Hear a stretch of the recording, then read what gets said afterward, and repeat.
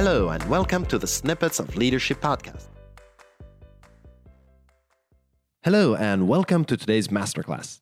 This is a message I've recorded after I finished editing the episode you're about to listen to.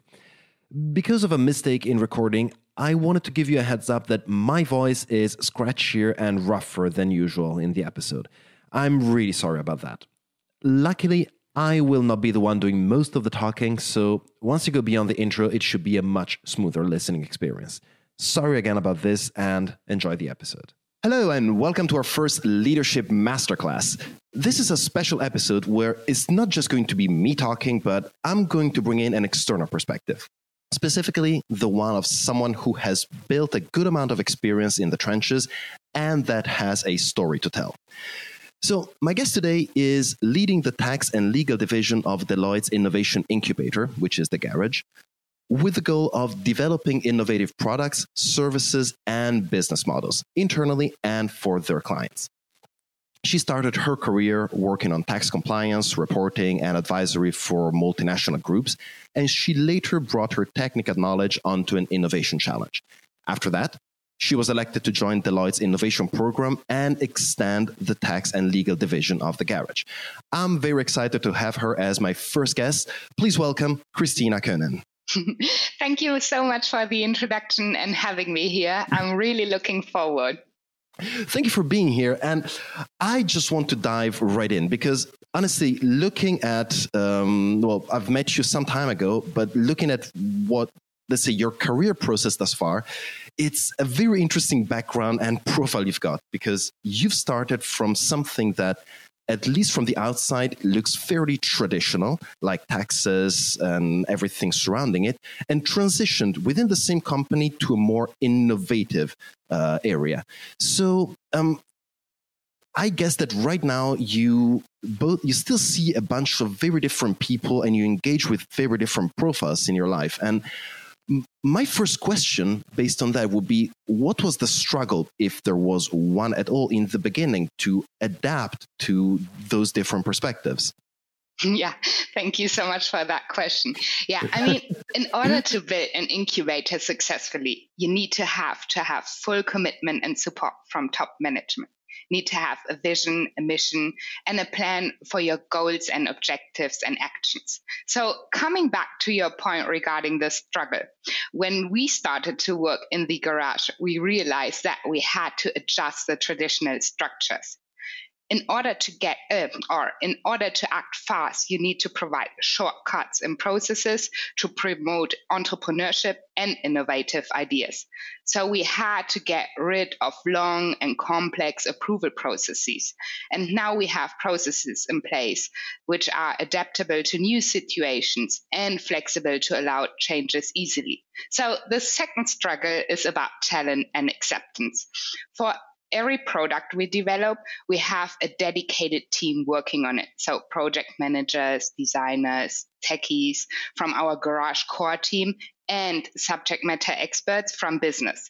So those subject matter experts rotate into the Garage for dedicated innovative projects. So we had first to create new career pathways to attract talent and give them a career opportunity. And on the other hand, we had to have quick wins to get the acceptance from middle management. Because, I mean, obviously the problem is that those subject matter experts, they are working on the traditional business, right? Or for the traditional business itself. So somehow we got to get them freed up, because most of the time, those people who have really great ideas don't have the time. So we had to get the middle management support and reward the initiatives, whether those are successful or not. Okay. Yeah, it echoes actually something that I've seen a lot, as how middle management does have a key role in these aspects, because it's not just what the name says, like middle management, so managing a team, but it's also being the center of a very complex network of communication, being able to relate to different people, and it's a whole new dimension of the job that they had in mind in the beginning, usually. And speaking of I just mentioned something following your comment about managing and having to deal with different people, attracting talent, adapting, like putting processes in place that would still relate to both sides of the worlds that you're dealing with.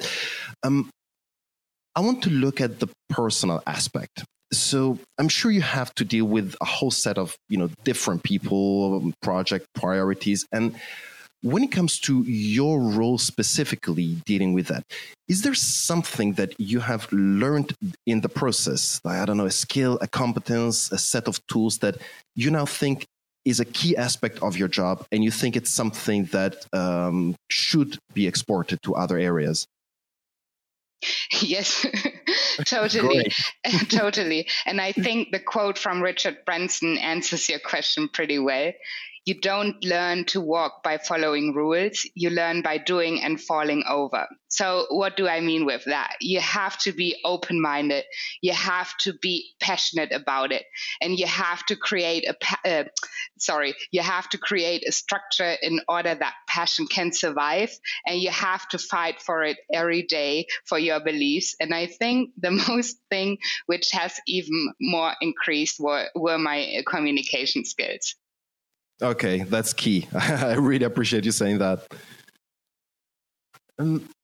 Now, that's actually it helps me transition very fast to another question that I wanted to ask you, because it's you mentioned communication skills, and for me everything relates to communication. It's something that a lot of people think or assume they're great at, but when you start dealing with it or digging deeper, you see where shortcomings are. And for me, it's key because it relates to feedback, it relates to motivation, it relates to general trust between team and their leader. And this is something that I try a lot to export maybe to traditional organizations that I work with. Now, the question that I wanted to get to is, what is something that the two areas that you have been seeing or work with can learn from each other, both in terms of leading and in terms of just working together? Usually, a small clause to this, I see that a lot of, let's say, more innovative companies don't think there is that much value in something traditional, move fast and break stuff. That's the mantra. However, I still do think that there is something to be learned there. Is there something that you've noticed that is something that should be maintained from a traditional organization into an innovative one? And what should be brought from an innovative one into a traditional one? Yeah, I think this is a really, really good question because, from the traditional organization, we can learn a lot. It has the structure already and everything goes hand into hand. And I think it's really good for the structure itself. And what I said before is that you have to have passion to do the work, what you want to do, but you also need the structure. So I think you can adopt the structure from the additional organization. And then, of course, you get in an incubator, those rapid, fast processes, and also the creative aspects which move forward. So if you combine both, you have a really, really good catalysator in order to make transformation right. And I think it's also about the people. You also see that in our business that we have different kinds of people coming together and working together. And I think this one is also the key element. So when I hire people, for example, I choose those people who have the same vision as I do and can adopt to the team. So meaning adopting to the traditional and giving them also a new vision and mission how to do things. And that is basically it's the setup of the team is the key. And it's essential to have a common ground from the beginning. And this is also something which was really interesting. So how do we get the traditional people on board in a more creative space? And I thought first it will take quite a while, but it didn't. Like everything was really, really fast moving and people were committed and they got really good ideas and worked really good together. So it was really good to combine different skill set or different people with different skill set to create something really new, something, like a moonshot project. It was really, really interesting. That sounds great because it actually connects directly to the well, you actually gave me an answer to the question that I wanted to ask you, which was if you include, let's say, people from a more traditional background into one of your innovation projects, what kind of barrier can you expect? And I was expecting an answer in terms of, not adapting well to the processes. But you basically proved me wrong on this one, which is, by the way, great to hear. At this point, I'm going to twist the question around a bit, as in, what are if any at all, any, let's say, conflicts that you have to deal with between the two mentalities, and how have you learned to overcome them? I mean, I'm always really, really optimistic and open-minded. That's a great trait in general.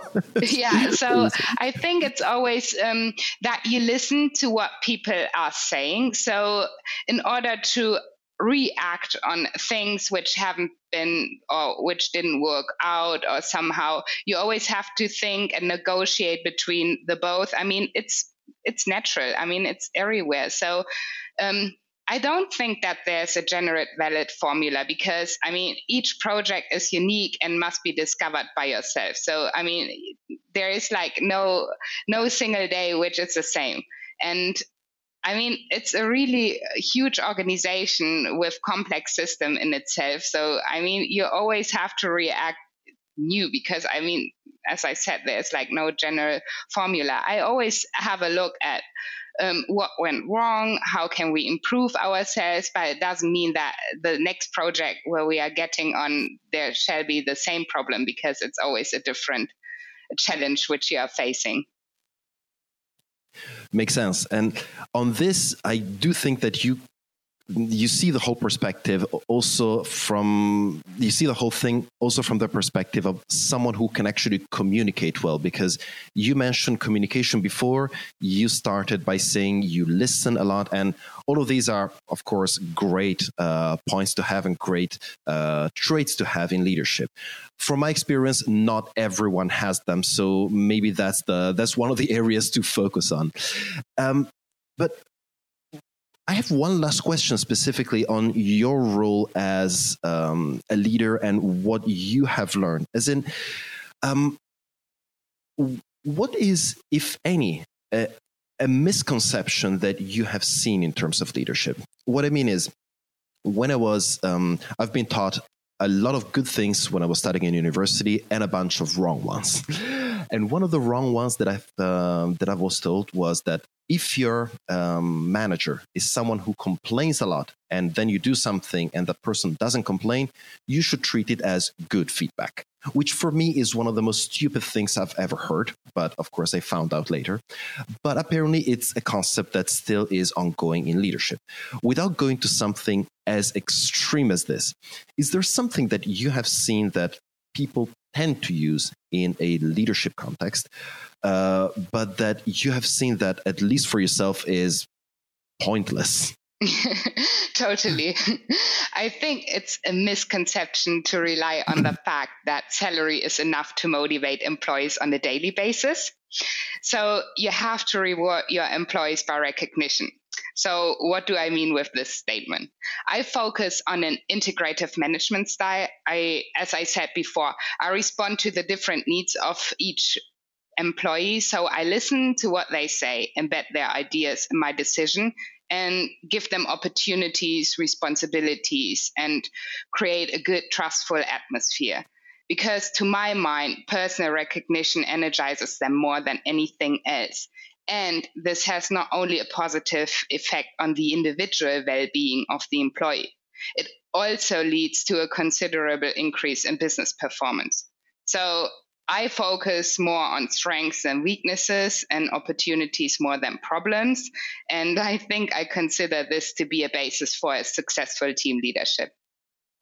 Definitely. And you did mention trust right now, which is one of the most, well, actually the number one driver of performance, which is, yes, a great, not just the concept, but something, a great descriptor of a relationship you should have in a team.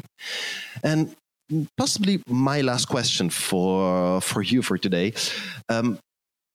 If someone is, based on your experience, if someone is stepping up for the first time to a leadership role, so not just managing tasks, but in general, managing people, what is an important shift they need to make in how they perceive themselves and their job?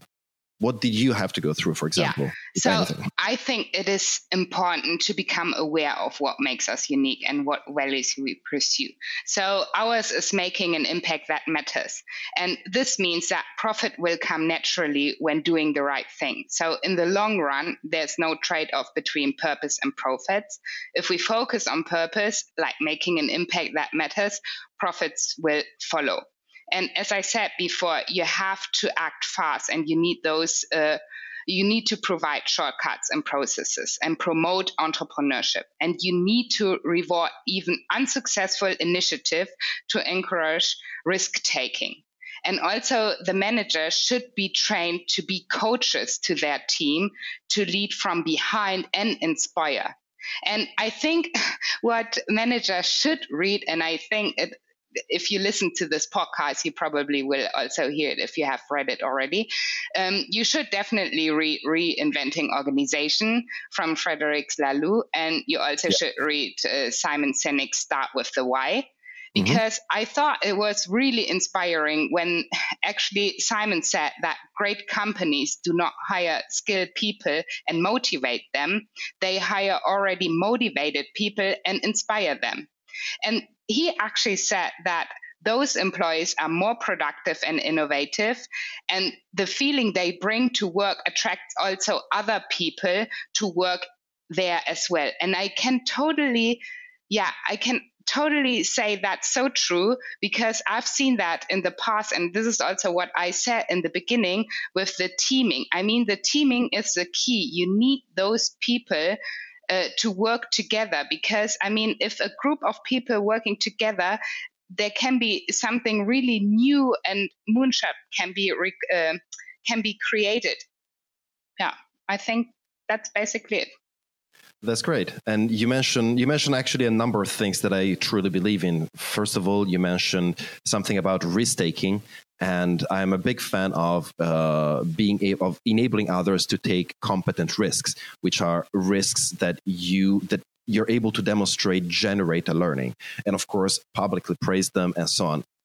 And you also mentioned something about purpose, like in general, like what is the purpose? What motivates people? Hire someone with a similar purpose and let them do the rest. Of course, simplifying, but I think it's a great perspective, and it's interesting that you mentioned this in a question about new managers. Sometimes people would expect an answer along the lines of, well, you need to start with tools, you need to start with blueprints, you know, how you need to basically something very hard skills focused. But instead, you focus on the other side, like softer, if you pass me the term. So looking at purpose, looking at motivation, looking at relationships, looking at trust.